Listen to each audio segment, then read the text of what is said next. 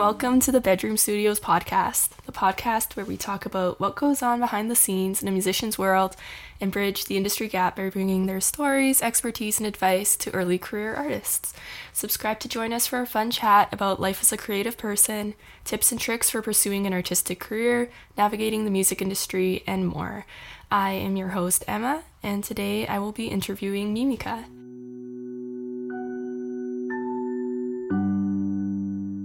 Orchestral pop artist Mimika just wrapped up her first successful North American tour, including sold-out shows in Toronto and stops in NYC, Boston, Nashville, and LA. Her live performances seamlessly blend pop and classical, featuring enchanting string ensembles.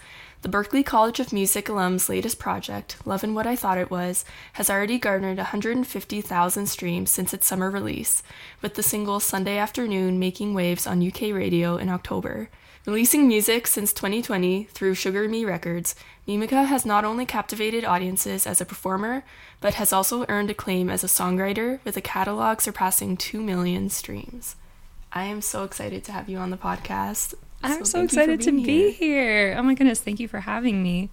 So I am such a big fan, and I will listen to your music on repeat, just like randomly, not because I'm having you on the podcast. Like, I will just listen to it. I absolutely love it. So this is very exciting for me. Thank you so much. I'm so glad you love it. I'm so glad that like people other than just me and my producer and my co-writers love it, because we were like, you know what? It's either going to work or it's not going to work. And I'm really glad it's working. Yeah, it is definitely working.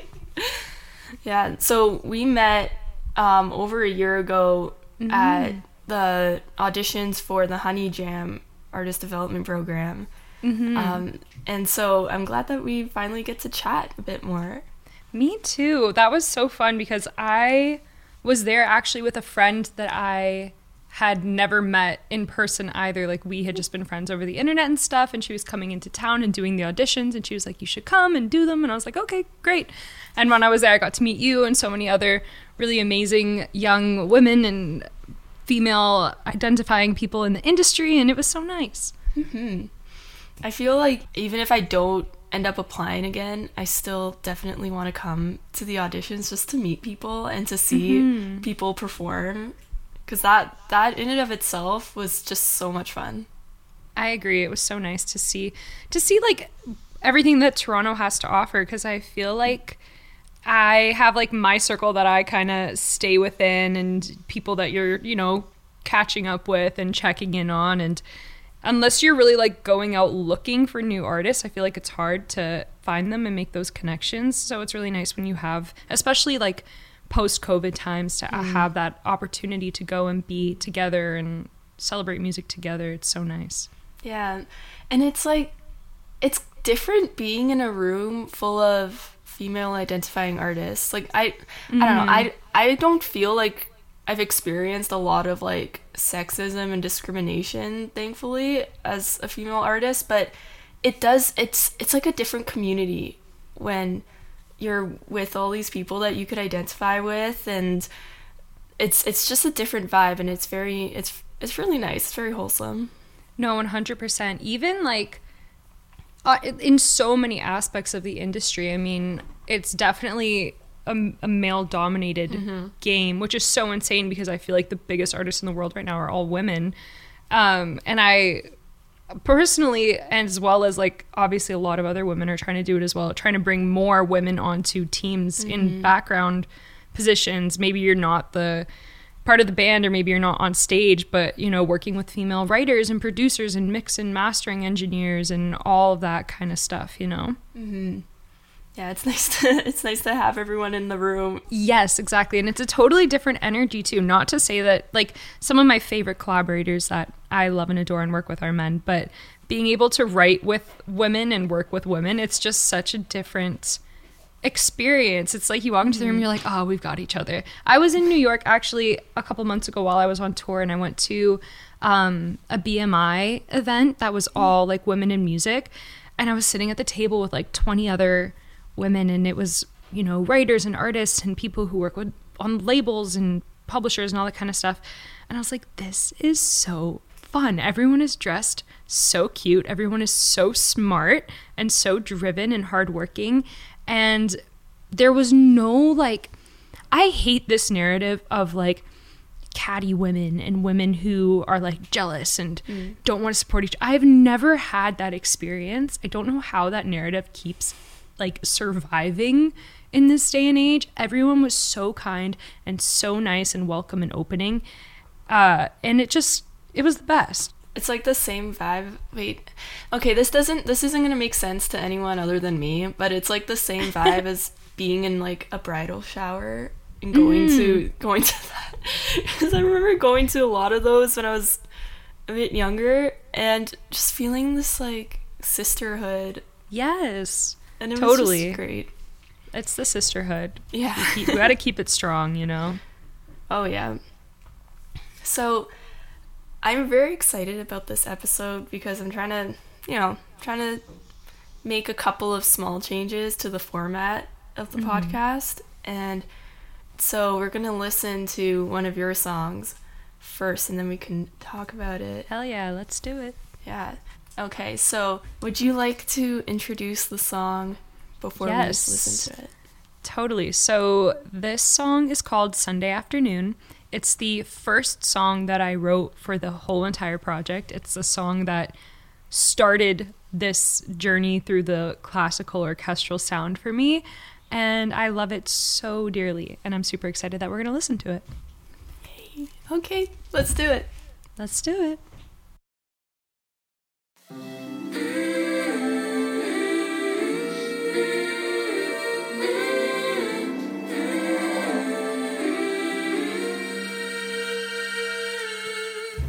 24 hours, we talked through the flowers, covered the bases, covered the room, emotionally charged while we stare through the stars, thinking of me while I'm thinking of you.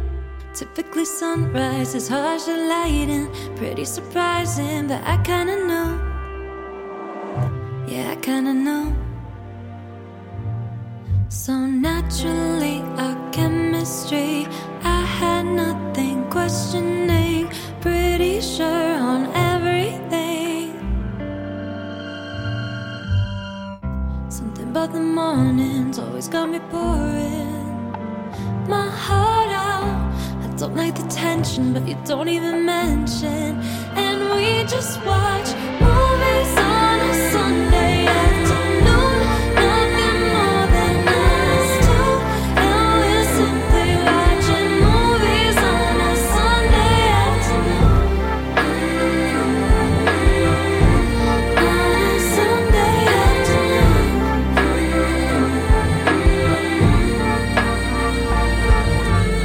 The only action movie you say worth viewing, not even watching, and it's halfway through. You're stuck on a plot hole and I'm stuck on you.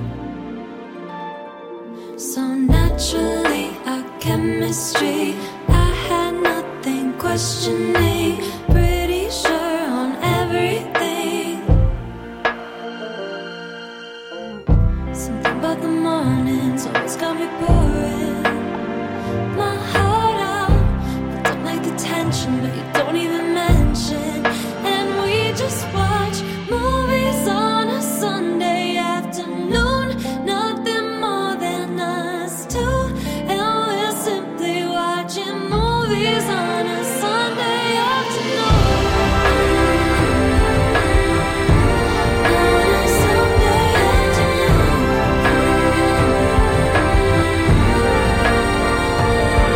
So naturally our chemistry,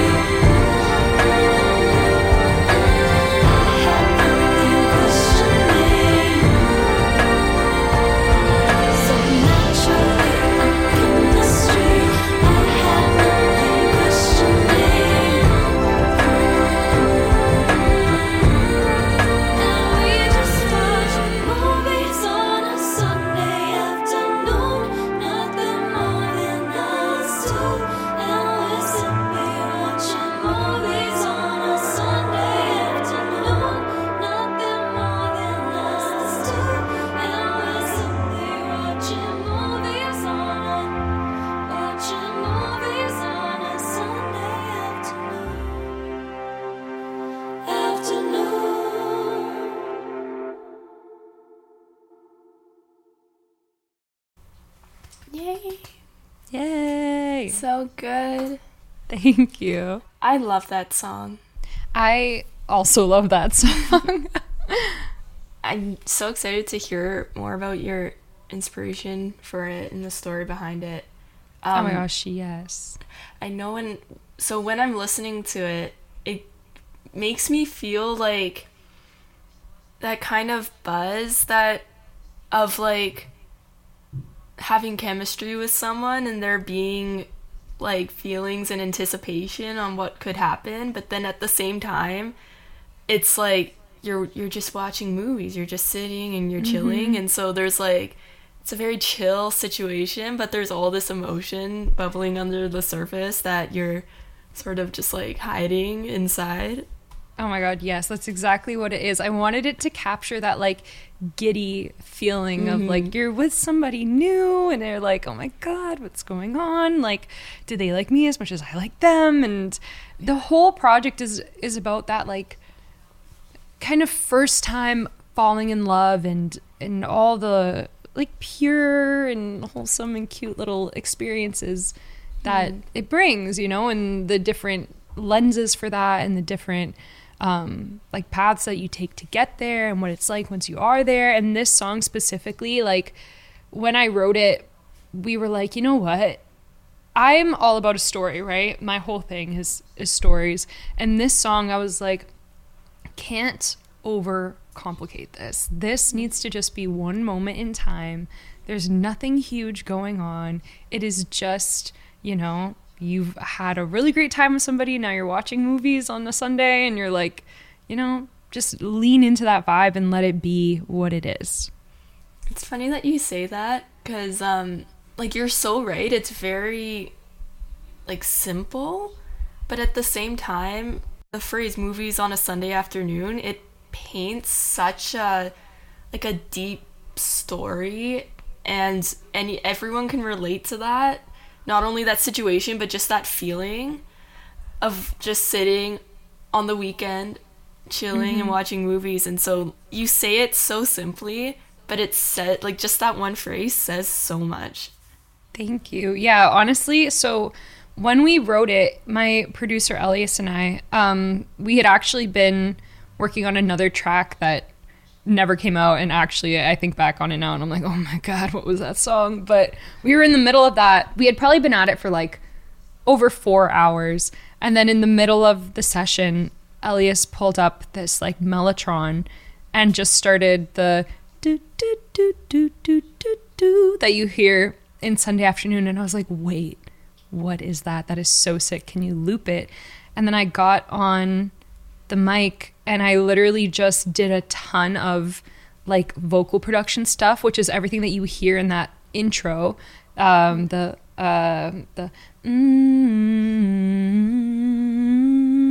whole thing. And we just sat there probably for 20 minutes and just listened to it on a loop. And I was like, oh my god, it sounds like watching movies like on a Sunday afternoon. And he was like, write that down, that's the song.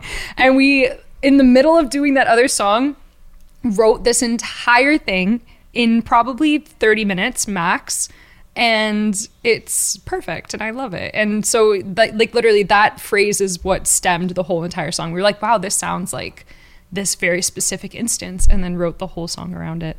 Was it more based on just the idea of like it'd be cool to write a song about this, or are there aspects of it that you kind of drew from your own life? Honestly, a little bit of both. That's kind of my thing is like I said, I love telling a narrative. I love being really honest and truthful in songs, but I don't think that they have to be diaristic to my own life. I don't think I'm interesting enough for that, if I'm being totally honest.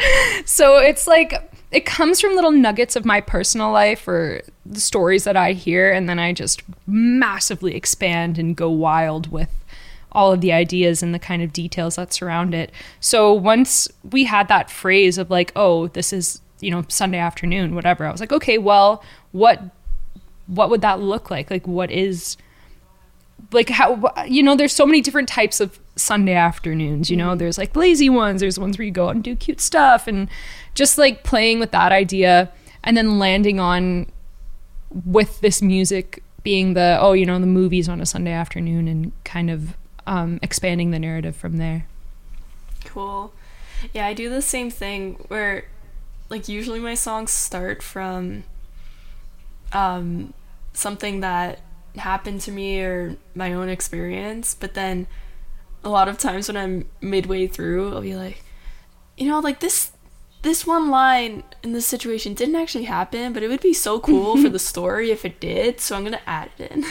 Totally. And honestly, I think it's really fun to do it either way. I've worked with artists before where we'll write and I'll be like, oh, and then we should say this, and they're like, that didn't actually happen though. And I'm like, okay, so what actually did happen, and like let's go from there. And you're like pulling details, and it's so fun because you're literally like immortalizing this real true story in a song, and it's so fun to like put all the pieces together.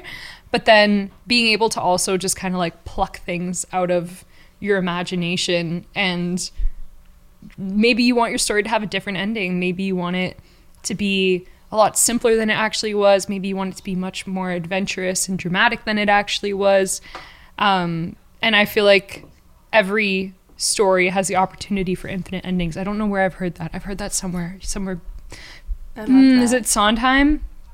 I think it's Into the Woods. It might be Into the Woods. Every story has the opportunity for infinite endings. I don't know where else I've heard that, but it's definitely not that didn't come out of my brain, I'll tell you right now. But I do love that saying. I feel like songwriting has such an ability to reveal a lot about what's going on in my subconscious. And so having that freedom to like not limit the story to just what actually happened it's kind of, when you look at it back in hindsight, you can kind of, it just reveals so much about like where my state of mind was at the time and how I actually interpreted a situation. Absolutely. I have to ask, do you find that like when you're in the middle of a situation or you're in the middle of something that you can write about it on the spot, like you can write about it as you're going through it? I think sometimes lines and ideas will come to me, but it depends on the situation. Usually I'll have to wait a little bit afterwards, but not months afterwards, like maybe a couple of weeks, so that it's like everything's still fresh, but it's not like I'm not in the middle of it. Yeah, totally. How about you? I'm very similar. I find that I cannot write about something as it's happening to me. I just am not that in touch with my emotions to be able to like currently be dealing with something and also processing how I feel about it and how I'm going to feel about it in like 6 months or whatever. I find that like I'll sit down and write a song and I'll be like, oh, so that's how I really feel about that thing that happened 4 months ago, you know? Or I have to kind of wait for the rawness to kind of fade away, because I also find that when I try to write in the heat of the moment, I just don't like my writing. I feel like it's sloppy. I feel like it's cathartic for sure, but it's not like fundamentally good writing for myself. There's so many like artists and writers I know who in the heat of the moment they can write the most poetic, beautiful things I've ever heard in my life, and I'm just not one of those people. So it comes to me, I need time and like for the dust to settle and then go back and look at it. That's usually how my process goes. Yeah, I find when I try to write as the situation's unfolding, I end up making the song about too many things and too many emotions. I think like a lot of times it's like you're going through something and it's not like a black and white feeling. Like you could be going through like a sad time, but sadness isn't the only emotion you feel. There's like, you know, there's guilt, or there's, you know, like gratefulness sometimes, or like just like a lot of things that are contrasting. And so when I try to write in the moment, I end up trying to include all of the emotions I'm feeling as opposed to focusing on just one thread in the story. Totally agreed. And then it doesn't make sense. No, I fully agree. I tend to like end up writing these kind of blanket songs rather than being able to pick out the nuance and just write, you know, more specific. Because yeah, if the story's too big, it loses the emotion, it loses the poetry. Yeah, in my opinion anyway. Yeah, well, I guess the good thing is that you can get a lot of songs out of one situation just by coming at it from different angles.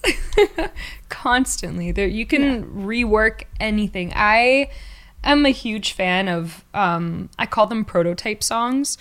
And I'll write a song. Like, for example, there was a song on this project called Nothing Ever Happens. I love that song. It's so good. Thank you. I love it too. But that song came from 3 other iterations of that same story and like that same moment that I had written previously, and they just weren't right. They didn't come at it from the right angle. They didn't have the right like substance to it. And then this time when I wrote Nothing Ever Happens, I feel like I finally got it right. And it literally has like little recycled lines from all of the previous versions of it. You know what I mean? So it's all about like what lens are you looking at it from today, and is it finally the right fit? Yeah. My absolute favorite line from that song, I think it's one of my favorite lyrics just like in general, like in music, but it's the nothing ever happens on a Thursday, that's what I tell myself to justify the means to stay. And it's like God. Oh, it's so good. Thank you. I like, again, that song is probably one of my favorite songs I've ever written, because it's so like valid to my life from that time period. And I feel like I was finally able to like take a step back and do it justice and write it properly. But yeah, the Nothing Ever Happens on a Thursday is like literally was what I would just tell myself. I'm like, oh, it's a Thursday, you know, nothing. It's because it's a Thursday. Yeah. If it was a Friday, things would be different. If it was a Saturday, things would be different. It's because it's a Thursday. And it's like, that's such a silly sentiment of just like blaming the day of the week rather than whatever is actually the root of the problem. Mm-hmm. But it makes you feel better in the moment.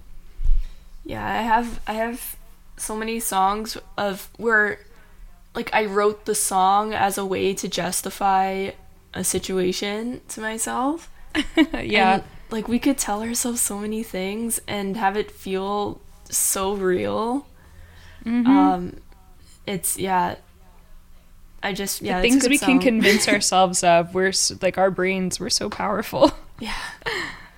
Even I think about it a lot in like in terms of like confidence and how we see ourselves and our self-worth, because like when we are not in a good place, we can really justify to ourselves like why we are trash and why we are awful, and it's obviously not true, but like the excuses our brain can make up and have it feel so real is insane. But then we could also flip it and have it be like us telling ourselves good things about ourselves.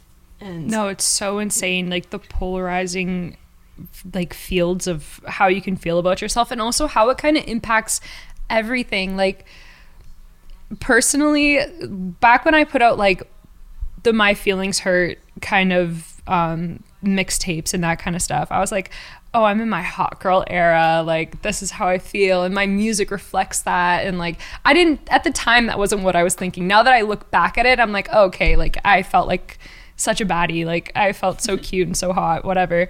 Then I got to this project and I was like, I don't think I feel like that anymore. Like I feel more like pretty and cute, and you know, like my vibe has changed and the music has changed to justify that. And like as I'm getting into my next project now, again, like both of those things, I didn't realize them at the time, but now that I'm going into my like 4th real project, I'm like, oh, I see the transition. And like this, like I look back at my past selves, like they were just different characters. I'm like, oh, she was so cute and clueless and had no idea what was going on. And now I have a little bit more of a clue, but still not that much. And you can kind of, now that I'm realizing it, I'm like, okay, I can be in charge of the narrative, and that also means that I can be in charge of like how I feel about myself, and like I can control my confidence levels and how I present that to the world, not only through music but in my day-to-day life. And if I, you know, like the transition from kind of being like late teens, early 20s to like 22, 23, 24, like that kind of transition, it just happened naturally, and it naturally was reflected in the music. But now that I'm more self-aware of it, I'm like, okay, I'm driving the car now. I'm in charge of where we're going, and I can choose like how I want to evolve next, and, you know, keep my confidence wherever I want it to be and how I want to be perceived and stuff like that. That's really cool. So when you're coming up with a big project like your album or your EP, how do you design the sound of everything so that it fits into kind of one cohesive project? So I always am thinking big picture when it comes to what do the songs sound like, what are the themes lyrically, what is my vocal quality, and then how does that translate into different storytelling mediums. So number one, the most important thing in the entire world is Pinterest, and having a good Pinterest board. That it just helps me so much like ground what I'm doing and like bring it all together, because I'm really good at hearing things, and it helps me to be able to see them as well, to make sure that everything clicks and feels very cohesive. Loving What I Thought It Was, though, I had gone to LA for like my first, like I was living there for a couple weeks. I was doing a bunch of writing and stuff, and I had gone there with the intention of making an EP that was going to sound absolutely nothing like Loving What I Thought It Was. It was going to be like still more R&B pop, like kind of like the stuff that I'd been doing.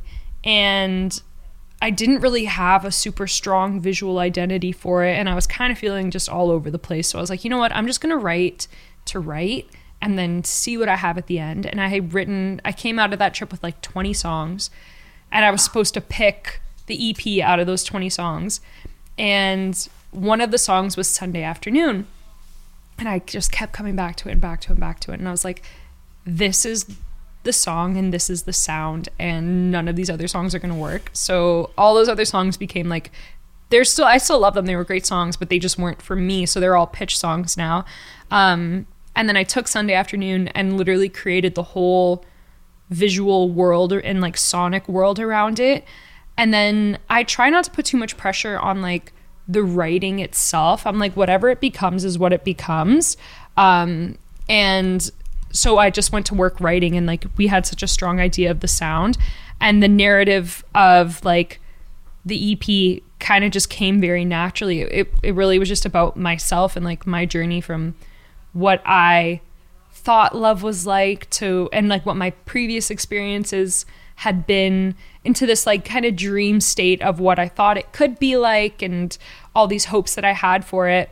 And all the songs literally just clicked into place, and the sonic identity was so strong and aligned so well with like the Pinterest board that like it sounds so stupid, but I showed like the Love and What I Thought It Was Pinterest board was shown to every single person who was involved in the project. It was shown to Elias, who produced the whole thing. It was shown to Via, who wrote a bunch of the songs with me. It was shown to the guys that I filmed the music videos with, to the designer that we did the outfits with, to the like marketing. It was shown to absolutely everybody. And every time I showed it to someone, they were like, this checks, like this aligned so well with the music. I can see it so clearly. And for me, that's another reason why it's so important in having a strong visual identity as well as a sonic identity, is because then you can communicate it easily to other people who are involved. I'm rambling now, but no, this is that so answers the question. So it was more like you kind of wrote without any pressure, and then when you found something that you wanted to run with, that's when you started planning out the big picture. Yeah, and I find that you can't force it. Like, I've gone into so many projects with an idea of like, this is exactly what the project is about, and this is what it sounds like, and blah blah blah blah, and it never works out the way that you think it's going to. So now I'm just at the point where I'm like, I'm just gonna write, and once I find it, like what you know when you've got the song or when you've got the sound, and then you can kind of go from there. So I was still learning about that process, and now I feel like I just know to trust myself and trust the process and not force things as much anymore. Yeah. When you were writing Sunday Afternoon, and kind of, I guess, in all the other songs for the project. When did you decide to make it very orchestral and to have that be the production footprint of it all? Oh my God, right from the very beginning. So I met Elias in LA back in 2021, and I had been doing a bunch of sessions where I was doing like the pop, indie pop, R&B, like that whole kind of thing. And it always, like, I always had little hints of it. I feel like even now, if I go back and listen to my old stuff, there's like hints of where I wanted to be and where I was going, but I was just afraid to fully commit to it because I was like, no one's gonna like it. Like, I'm the only one who likes this kind of stuff. Not true. But I went in with, now I know that, thank God. But I went in with Elias and I was like, listen, I just had a feeling about him. I was like, he seems like he would get it. And I was like, I really want to do like Hello Dolly meets Damn by Mac Miller. And he was like, okay, yeah.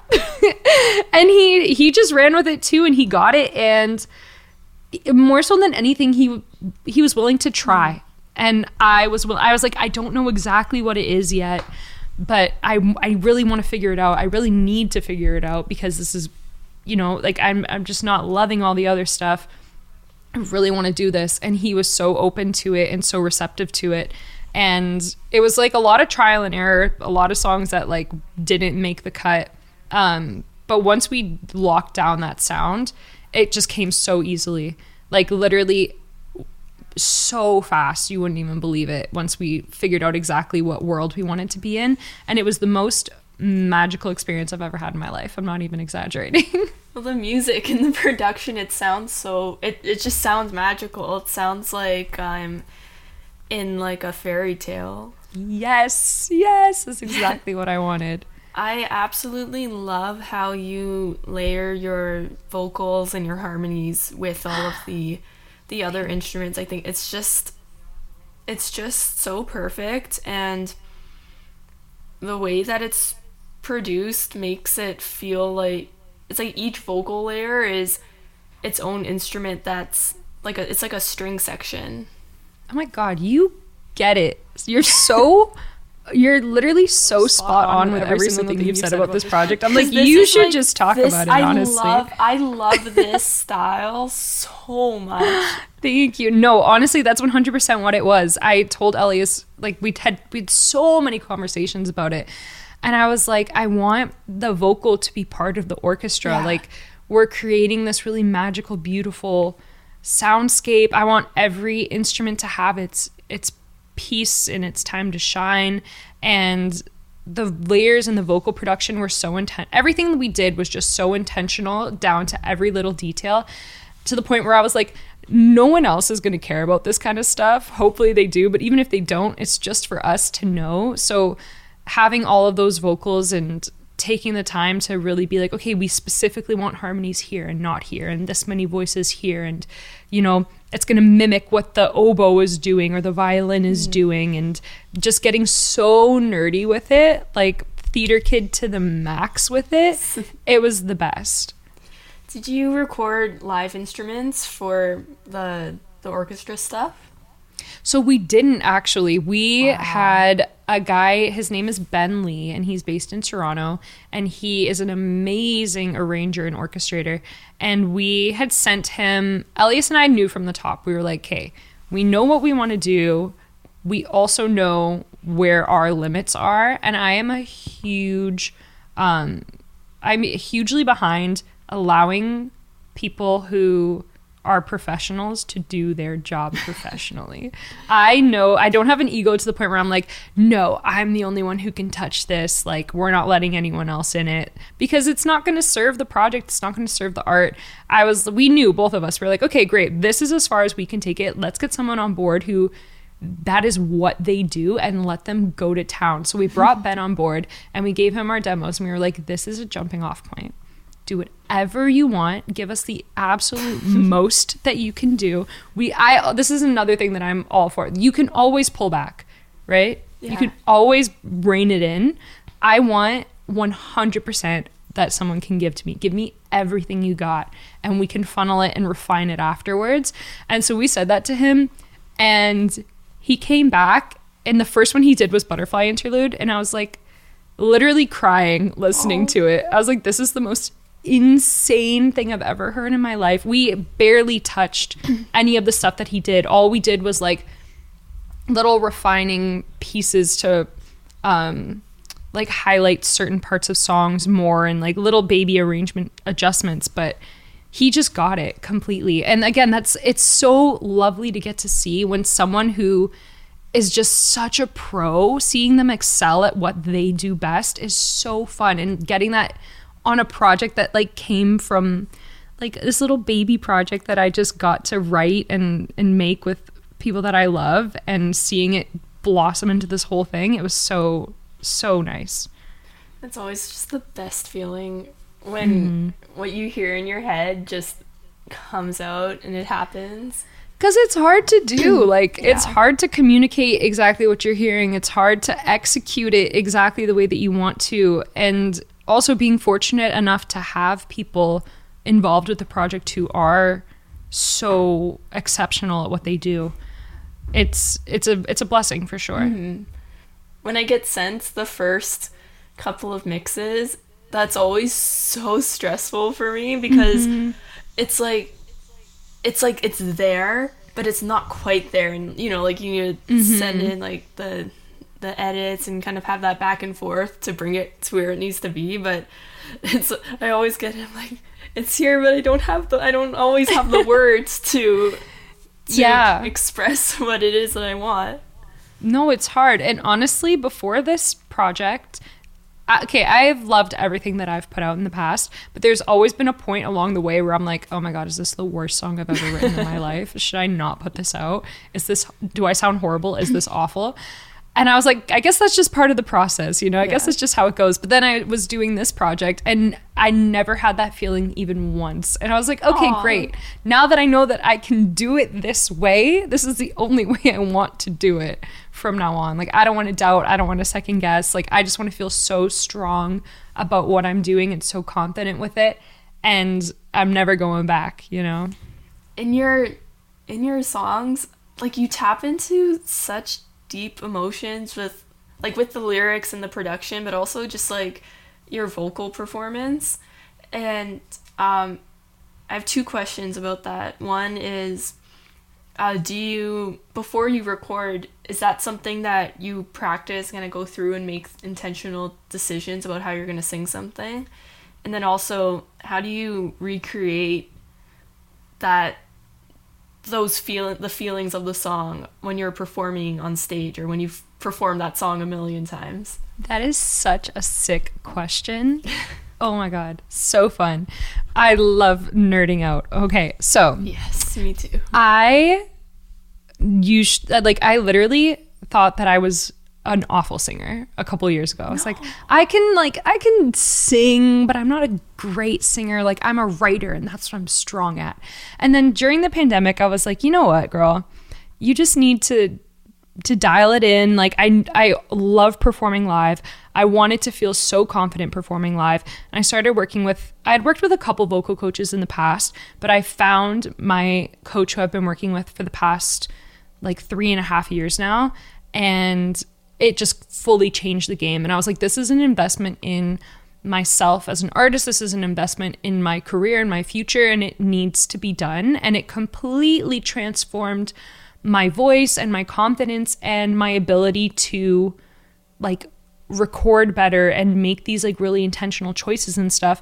So the way that it typically goes when I'm writing a song and recording is I'll write it, I'll track the demo, I'll work on the performance a little bit, and I'll literally do sessions with my vocal coach where I'm like, hey, can we just I just need to talk about this. Like, you just need another person to bounce ideas off of.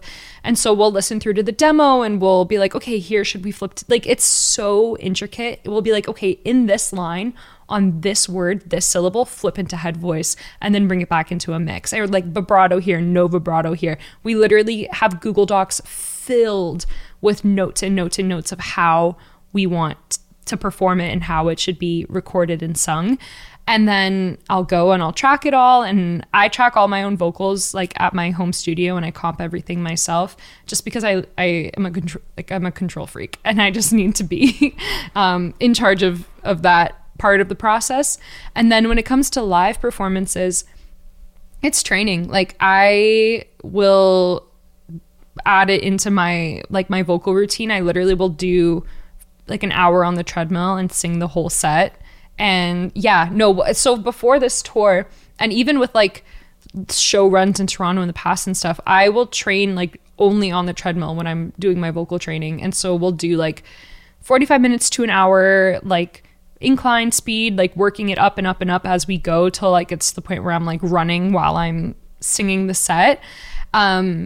And you're making little baby mistakes when you do it like that, or it's hard, like it's difficult when you're doing it like that. But then you get on stage and you don't even need to think because your body just knows exactly what to do. And it's so much easier than if you were actually just full out running while you were singing it.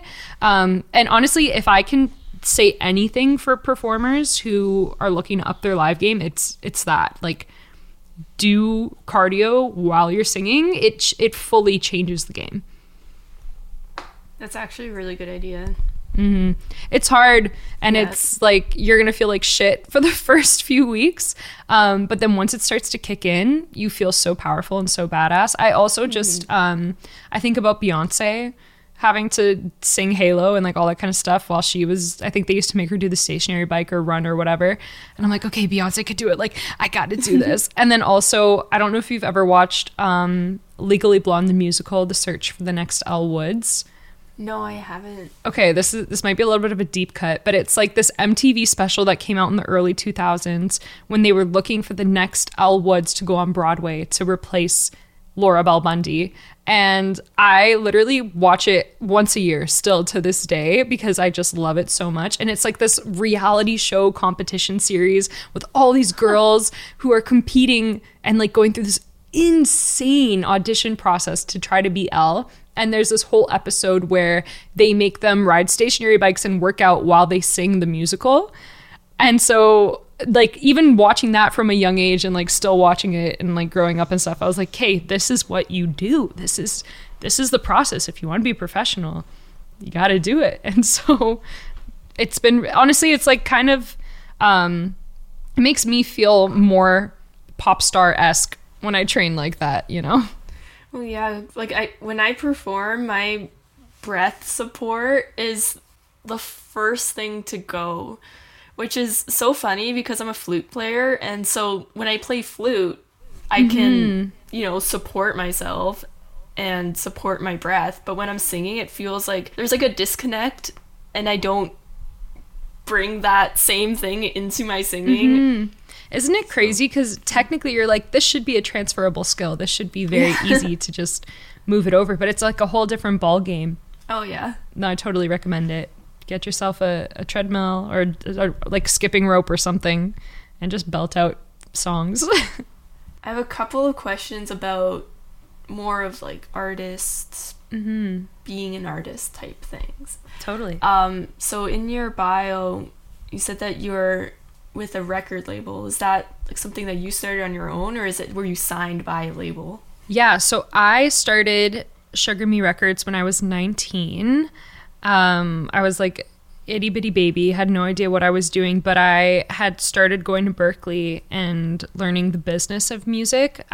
It's so important to at least have a little bit of business knowledge. I try to tell every artist and writer that I come into contact with that they need to know at least a little bit. And I'm super lucky that I was able to do like a focus in music business while I was at Berkeley. So I started Sugar Me Records, number one, because I wanted to be in control of my own career for as long as possible. And also because I think that the landscape of music is constantly shifting, and being able to be in a position where you can adapt quickly and not have to go through all the bureaucracy of the major label situation is important. It honestly, it's kind of make or break these days, because you see how impacted the labels were by things like TikTok and even like going further back by streaming and all that kind of stuff.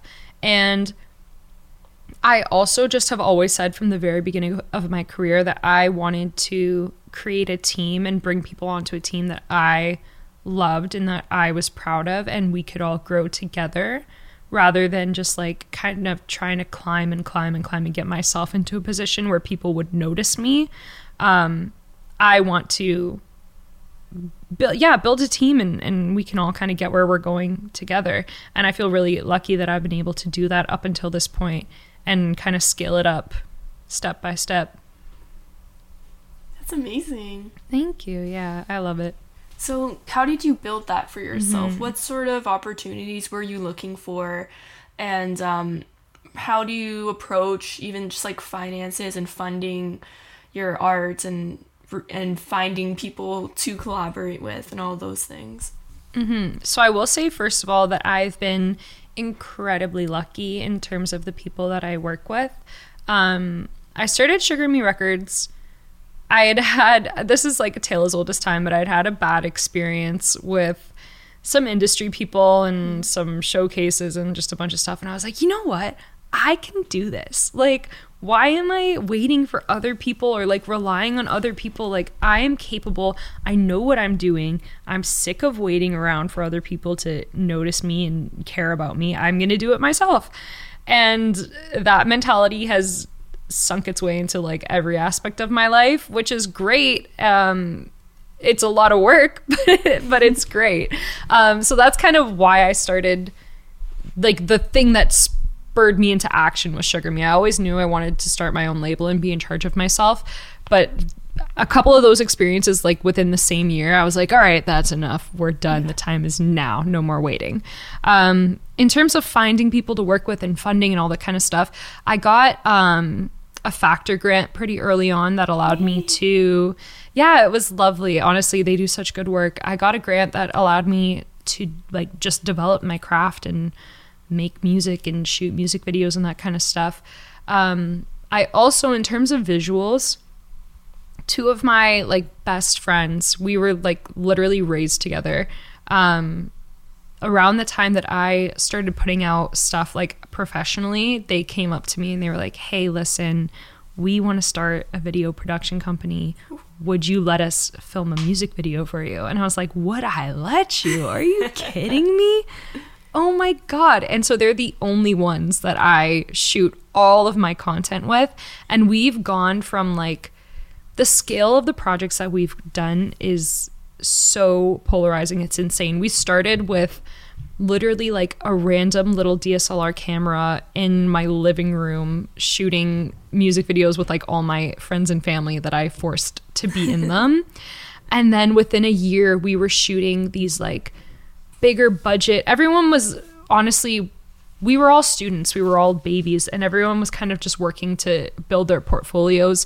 And I remember I walked onto the set for the music video of Band-Aid, and there was like, the guys had built a set, like walls and a floor, and there was this huge lighting rig, and there was a craft tent, and there was makeup, and there were all these people doing lighting and like like set design. And I was like, this is crazy. Like, I can't believe how much we've changed in a year. And so we've done like with a red camera and just these really, really, really fun times and memories. And so we've done like the little baby shoots, we've done the huge big shoots that are on location and like all this kind of stuff. And then this year when we did Love and What I Thought It Was, it's really interesting actually, because I would say that budget wise, I've learned to be way more conservative with your budget. It really doesn't, if you're working with the right people and you're doing the right stuff, you don't need to spend every single penny in your bank account to put out music that you love and music that sounds really good. So Love and What I Thought It Was, I literally told the guys, I was like, zero budget. We have no money to make these videos.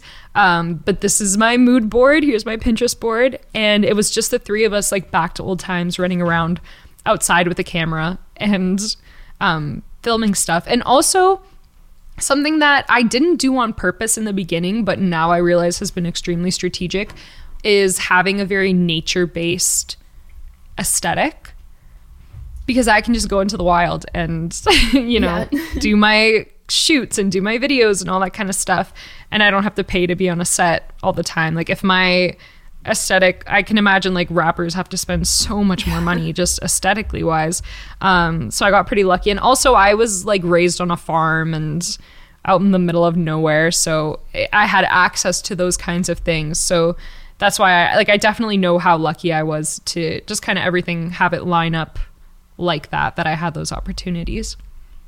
I remember watching a video of Lindsay Sterling, the violinist. Oh, I love her. Me too. She's great. But someone was asking her like, what was your inspiration for doing shooting your music videos in the forest and in all these like nature places? She's like, it was free, and I didn't have to pay to shoot there. No, absolutely. It's so expensive so quickly. There's so many things that you don't realize cost so much money until you're in it. And it definitely took a couple projects for me to be like, okay, time to make a spreadsheet, time to actually be paying attention to the numbers. Like, we're in this for the long haul. You can't blow all your money on one single. Yeah, I remember when I was shooting a music video in like April, May of last year, and there was some indoor shots that we wanted to do. So some of them we did in the apartment that I was living in at the time, and like there was stuff everywhere, and we were kind of had our little setup of where we were recording, and then there was all of like the guitar cases and stuff behind camera. It was so much fun, but it's definitely so like it's a struggle to find spaces that will work. It is, but once you do it, and also like being crafty and DIYing stuff, it's so fun and it makes for the best stories. I love making crafts. It's so fun, especially when it's something that you can just be in control of, and you feel confident in the execution of it. Like that's another thing is I don't know if you can tell this from listening to the music, but I am a little bit dramatic and I love a show. Aren't we so all all of my ideas tend to initially be gigantic and insane. So another quality of people on your team that's super important is having the person who can see that and understands it and validates it, and then can bring it down to the level that it needs to be at, which Andrea and Luca, who are the two guys that I work with for all the visuals, they're amazing at that. They're like, hey, we get what the seed of what you want here is. Let's do it like this. Let's do it like that. And it's really important to have those people and to work well with those people. And it's so great that you have started your own label and you have your own thing going, so that you're not limited with the ideas that you have. It's like you have people to rein it in, but at the same time you can dream as big as you want. Exactly. And I can put out stuff whenever I want, you know what I mean? I don't have to wait for something to go viral on TikTok before I'm allowed to release it, and I don't have to wait until I have 100,000 followers to be able to tour. And you can kind of take it's your career and you're in charge of it, which is terrifying, but also very freeing. So you went on tour this summer. And that is so exciting. It was really fun. So I want to hear all about how that went and how you set that up and just everything. Tell me everything. Totally. Okay, so myself and my tour manager, Andy Marie, we've been working together since January of 2021, and she's based in the States, so we'd never met. We just we talked on the phone and FaceTime and all that kind of stuff. And we've been waiting for the time to go on tour, because she came on board around the time that I was releasing like the string of singles like Band-Aid and In My Sleep and Rambling and stuff like that. And I was waiting for like a project, like a proper EP to go on tour and like promote and stuff like that. So when this project was finished, we were like, okay, it's time. It's finally time. I love playing live. I love touring. I honestly can't wait to go do it again. We're already planning the next one. But we were like, okay, we can either, keep doing the TikTok and social media thing and like waiting for people to come and then go on tour, or luckily enough, like I'm in a position where I'm able to finance a small little baby tour by myself and like go and meet people and find people in real life and connect with them. And I personally, that's how I love finding musicians. That's how I find the artists that I adore. And I've never really found an artist on, like, okay, before I get cynical, I 100% understand and appreciate TikTok and what it can do for an artist's career. I hope it does it for my career. With that being said, I have not really found an artist on TikTok that I'm like, oh my God, I would spend all my money to go see this person. I love this person so much. There are artists that I've found who are on TikTok, like artists that I already love who are on TikTok, and I'm like, sick, love what you're doing here. So glad you're getting support. With all that being said, I was like, I don't want to have to wait to go on tour. So let's go, let's do it. And so we were strategic about where we went and the size of venues we played and the type of show that I wanted to put on. That was like the most important thing. I worked with my MDs on changing my show because it used to be like guitar/keys, drums, and me. And then obviously the new project, that was not going to fly because there are no drums and barely any guitar.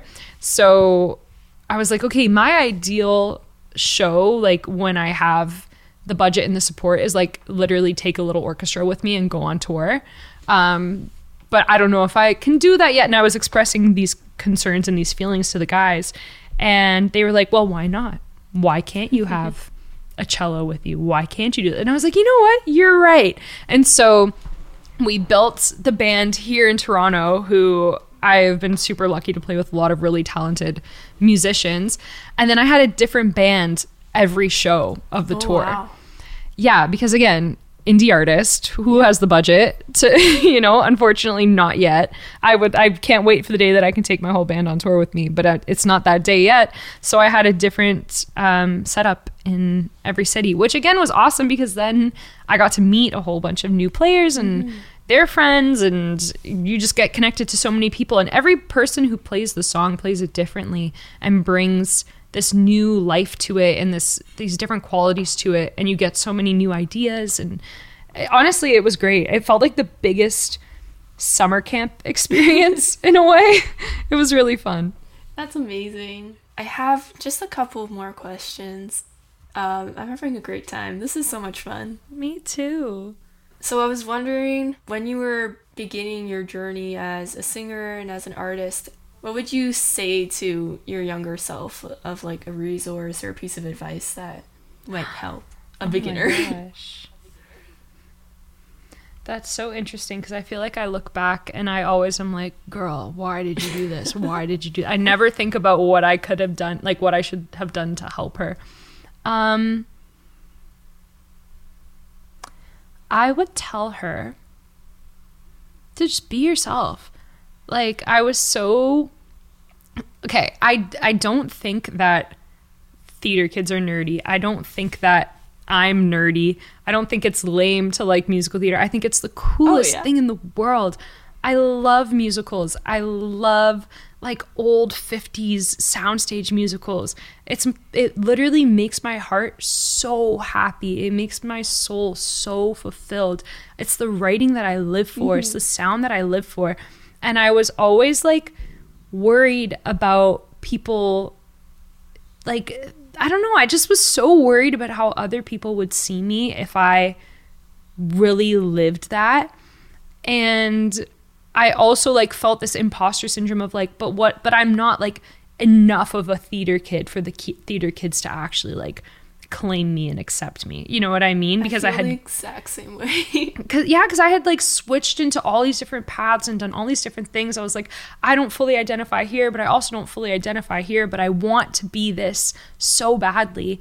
And I would just tell her like, girl, just be you. It's gonna be fine, you know, you're gonna be okay. And I've gotten to that point eventually, and I'm glad that I did. And I think timing always works out the way that it's supposed to. I don't think anything should happen sooner or later. But that's what I would tell her. That's good advice. I've been on a similar journey of just trying to like really be comfortable as myself, because there's a lot, I don't know. It's hard, especially when you're an artist and you're like, Okay, being an artist and also being in your early 20s where you're like, I don't know who the hell I am as a person. And also I need to figure it out because I need to broadcast that to the entire world in like a little cute package that's easily identifiable to strangers all over the internet. What? No, that... Oh my God. That's why I've never understood this like whole thing about, okay, this is so messed up. When I was 16, I was working with a producer who told me that I would basically expire if I turned 21 and hadn't made it yet because they would never look at me again. What? Yeah. I had someone actually say that to me verbatim and I was like, oh, cute. And so that was like a fear. Like you're 16 years old, someone who is in a position of authority tells you that. As I've gotten older, I'm like, that is the biggest load of bullshit I've ever heard in my life. Yeah. I don't understand this. Like, I'm super happy for the people who make it young. Kudos to you. I'm like so glad that your career and your life is working the way that you want it to. But I don't think that there's anything, like, I think it's even better to be older and know who you are and exactly what you want to say, and then have the capacity to be able to say it and deliver it that way. Like you've figured out who you are as a human being, and that's first of all the most important thing. And then you have a platform and you know what you want and you're educated, and I don't know, I just feel like that you have so many different things to offer. Yeah, I find it's like, just in my own experience, okay, I didn't put anything like of my original music out. Like I didn't share that even informally with people until a little bit later because of my like just my very low self-esteem and my insecurities. But I will say that there is something to be said about having the time to explore something creatively without the pressure of having a polished finished product or putting it out into the world for other people to see, and just having it exist just with you, and just being able to explore that and have a foundation of it's like a balance. Absolutely. Yeah. It's like the whole question of like, who are you when nobody's watching? You know, that's the most important thing. You can know exactly who you are and how you fit into a group dynamic, how you fit into certain social settings, but it's like, who are you when the camera's gone, the lights are off? Like, that's the hardest part to figure out. And being able to be a creative and figure that out without constantly putting it on TikTok or constantly trying to monetize it is so important. Especially as an indie artist, I feel a little bit of pressure of like, I can only release something if I'm able to fund it and to have it produced and all that stuff. But then there's like that danger of having it be like, I can only write something if I'm going to release it. Therefore, I can only write something if I have the money to make slippery it slope. That's not a path that I want to tread down. I 100% can understand that mentality though, and I feel like a lot of people can feel that way.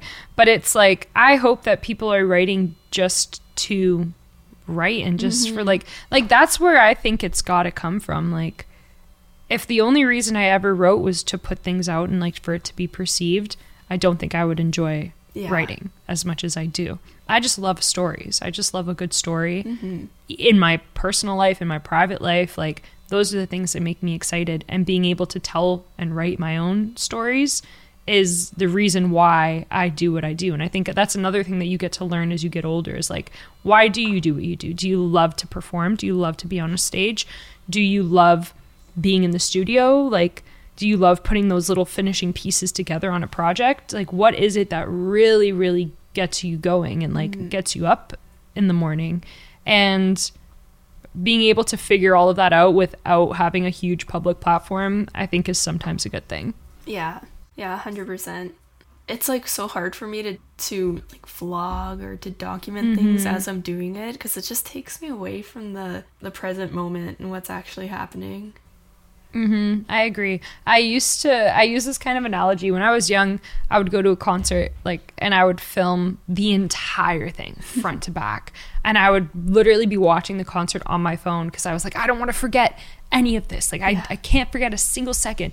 And I'd never watch the video again. And you barely remember because you weren't paying attention. Now I very rarely have my phone out when I go to concerts. And it's not because I don't care enough to post it on social media. It's because I'm just so excited to be there and be in the moment and be present. There's definitely something so different when you're experiencing live music. Yeah. I love it. I love live music. Me too. So do you have any new projects or performances coming up that you would like to plug on the podcast? Okay, when is this coming out? When do you think? Probably in 3rd or 4th week of January, like end of January. Totally. Okay. In that case, and I haven't told anybody about this yet, so this will be really fun. I have live sessions coming out for 4 of the songs from Love and What I Thought It Was. And based on the timing of this one, the first one should be out by this point, which is Love Should Drop Dead. And it's literally just me and the loop station. And we filmed and recorded all of the songs live from a barn, from like the ranch that my family lives on. Literally me and my band and all the sound guys and video in a freezing cold barn at nighttime recording these songs. It was so fun.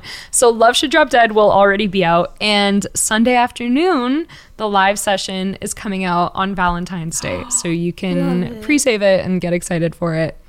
That is so exciting. I'm very, very excited about it. It's so cute. We did it like very old school, like 1950s kind of film looking situation. It's really fun. That's so awesome. So I'm not super like exposed to 1950s like movies and pop culture, but for the song Love and What I Thought It Was, when there's that like spoken word part, and, like that's what I think of, those like black and white romance movies from the 20th century. That's what I think of. Oh my God, yes. Okay, can I tell you a little baby thing about that? And then I promise I'll stop talking. So initially we had a clip from Sabrina, the Audrey Hepburn movie. And it was perfect. Elias had just put it in there. And I was like, this is the most stunning thing I've ever heard. The content of it was perfect. Like what they were talking about, it was so good. And I was like, okay, we have to get it cleared. And we did not have the budget to get it cleared. We were 1 year off from it being public domain. No. Literally 1 year away. I was like, I can't delay this whole thing a year just because of this. And then Elias was like, just write something. And I was like, okay. Oh my God, I'm so scared. And I, contrary to the entire EP, I haven't been in like romantic love yet that I think of in that kind of way. So I was like, hey, what am I going to write this about? And I literally wrote it about the feeling that I get when I watch those musicals and those movies. So everything that, and it's via my co-writer talking in it. So everything that she says about like, oh, it's when your soul feels too big for your body and like your skin just like can't hold in the feelings anymore, like all that kind of stuff. That's literally how I feel when I watch these musicals that I love. So yeah, that's my little story about that. I love that. Very like just nerdy and cute. You know, it's the best. It's just the best. I love listening to people talk about things that they're passionate about. Gets me so excited. There's like an energy to it. Yeah. So this is the last question in the interview, which is, do you have a music recommendation for the playlist? Ooh. Oh my goodness. Yes, I do. Hold on. I'm getting it up because I don't want to. I just started listening to this artist. Her name is, oh my goodness. Give me 1 second here. Okay, her name is Sarah Kinsley. She's so sick. Oh my God. Like strings and like just amazing. The song is called I'm Not a Mountain by Sarah Kinsley. Awesome. Just, I can't even do it justice talking about it. You just have to go listen. So that will be on the podcast playlist. Amazing. So we did it. We're done. Woo! We did it. Thanks so much for being on the podcast. This was so much fun. Thank you so much for having me. I had a great time. You have some of the best questions I've ever answered. That was awesome. Thank you so much for listening to this episode of the Bedroom Studios podcast. Don't forget to add this podcast to your playlists and to like and follow.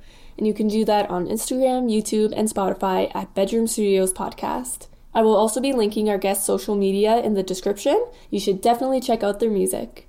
And lastly, don't forget to follow our playlist of guest music recommendations. We update it every time a new episode of the podcast is released. Thanks again for listening to this episode of the Bedroom Studios Podcast, and I hope to see you in the next one. Bye!